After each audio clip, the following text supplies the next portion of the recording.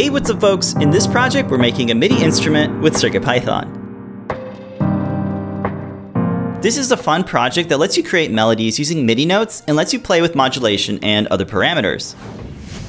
This uses the MIDI Featherwing, so you can plug this into any instrument with a standard MIDI jack. There's a built-in 3-volt optocoupler, so you can interface with MIDI using Feather's 3-volt logic. The 128x64 OLED lets you display text and graphics so you can see the values and parameters. With Stemma QT, you can easily add a display to your projects to plug and play. To start playing, press the push button. You can adjust modulation to change the shape of the sound. The note division lets you adjust the length of the notes. You can switch between different modes like minor and major triads. Dial in the key of the pattern to create your own arpeggios. Use the slider to adjust the beats per minute. Blinka also nods her head along with the BPM, acting a lot like the metronome. To make these sounds, I have this plugged into my microKORG synth using a MIDI cable. The MIDI out from the Melody Maker connects to the MIDI in port on the back of the microKORG. The Featherwing doubler lets you plug in 2 feather boards and has plenty of pinouts. This project uses the Feather M4 Express and the MIDI Featherwing. This allows the project to be more modular, so it's easy to swap out the feathers. You can get the parts to build this project, links are in the description. We designed the enclosure to be made from pieces of wood and acrylic. To make sure everything fits, we use 3D models of the electronics. We set up user parameters so we can quickly adjust the size so it's easy to scale it up. Manufacturing models allow us to set up stock for each part so we can set up toolpaths for CNC milling. We only need 2 end mills to cut the pieces and use 2D contours and pockets to create the holes and outlines. 3D models of Adafruit parts are on GitHub, so please feel free to use them in your projects.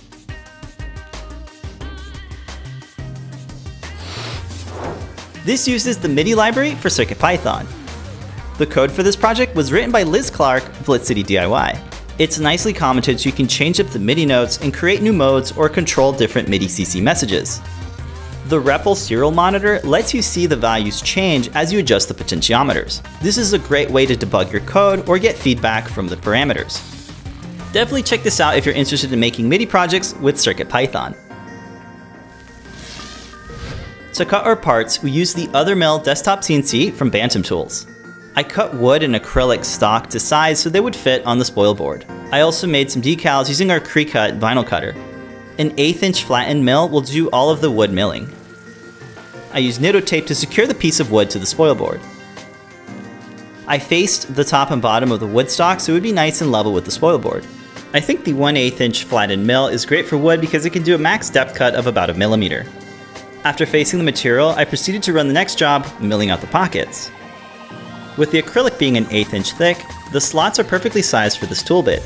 Tabs from the acrylic panels will press fit into these slots so everything fits together. The last operation is a 2D contour which creates the outline of the part. These wooden side panels ended up being 12 millimeters thick. After the milling was complete, I made sure to vacuum up the sawdust and thoroughly clean the mill. A bit of alcohol softens up the tape, and a thin spatula lets you pop off the piece from the spoil board. I did some light sanding on these edges, but overall a nice cut from the other mill. I created a second side using similar procedure. Onto the acrylic using a 1/16" flattened mill. This tool is ideal for cutting our acrylic panels. I used double-sided Scotch tape to adhere the acrylic to the spoil board. Milling the acrylic took a bit longer than the wood because the max depth is about 0.1 millimeters. The top panel has most of the mounting holes, a slot for the slider, and a cutout for the display. Again, using a bit of alcohol to remove the acrylic from the spoil board. The top panel looks really nice in this frosted purple color.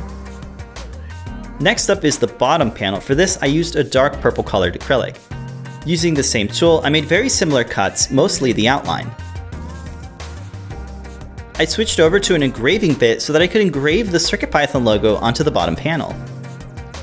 My engraving tool is a bit dull, so it left behind some burred edges. I ran the engraving operation a second time and found that actually cleaned most of it up. If I were to do this again, I would probably try a deeper engraving to make the cut really pop. After a bit of cleanup, the parts are good and ready for assembly. I left the wood insides unfinished, but I'm thinking I might add some shellac to make it really pop. I made some labels using a Cricut vinyl cutter for the top and back panels. I applied the vinyl to the acrylic and used the holes as registration marks to line them up.